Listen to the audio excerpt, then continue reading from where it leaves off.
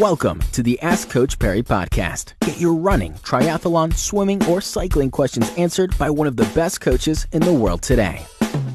It's another podcast here with Coach Lindsay Perry. My name is Brad Brown. Lindsay, we're just a few weeks away from Comrades Entries opening. 1st of September is the big day.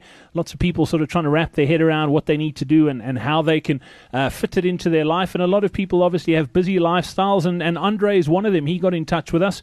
He said he works long hours. He puts in 60-hour weeks. He works from 7 a.m. to 7 p.m. Monday through Friday.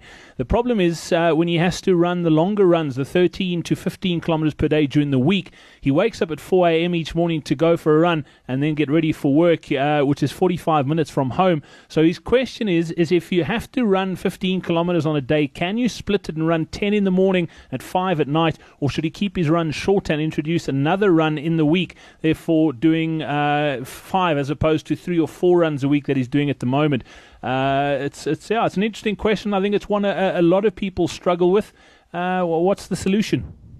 Yeah, look, he can happily split that run into a 10 and a 5. There is no problem, and there's been loads of research that essentially shows that 2 shorter workouts in a day have almost identical physiological adaptation to exercise.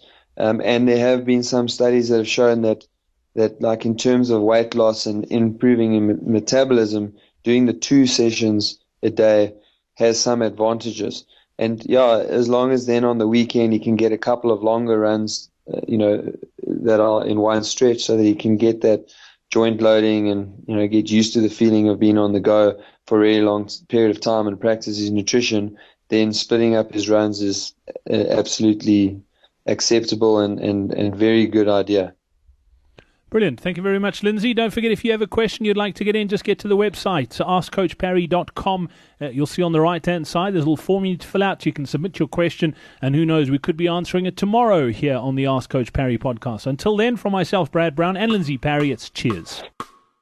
Thank you for listening to the Ask Coach Perry podcast. To get Lindsay to answer your question, go to askcoachperry.com or email myquestion@askcoachperry.com.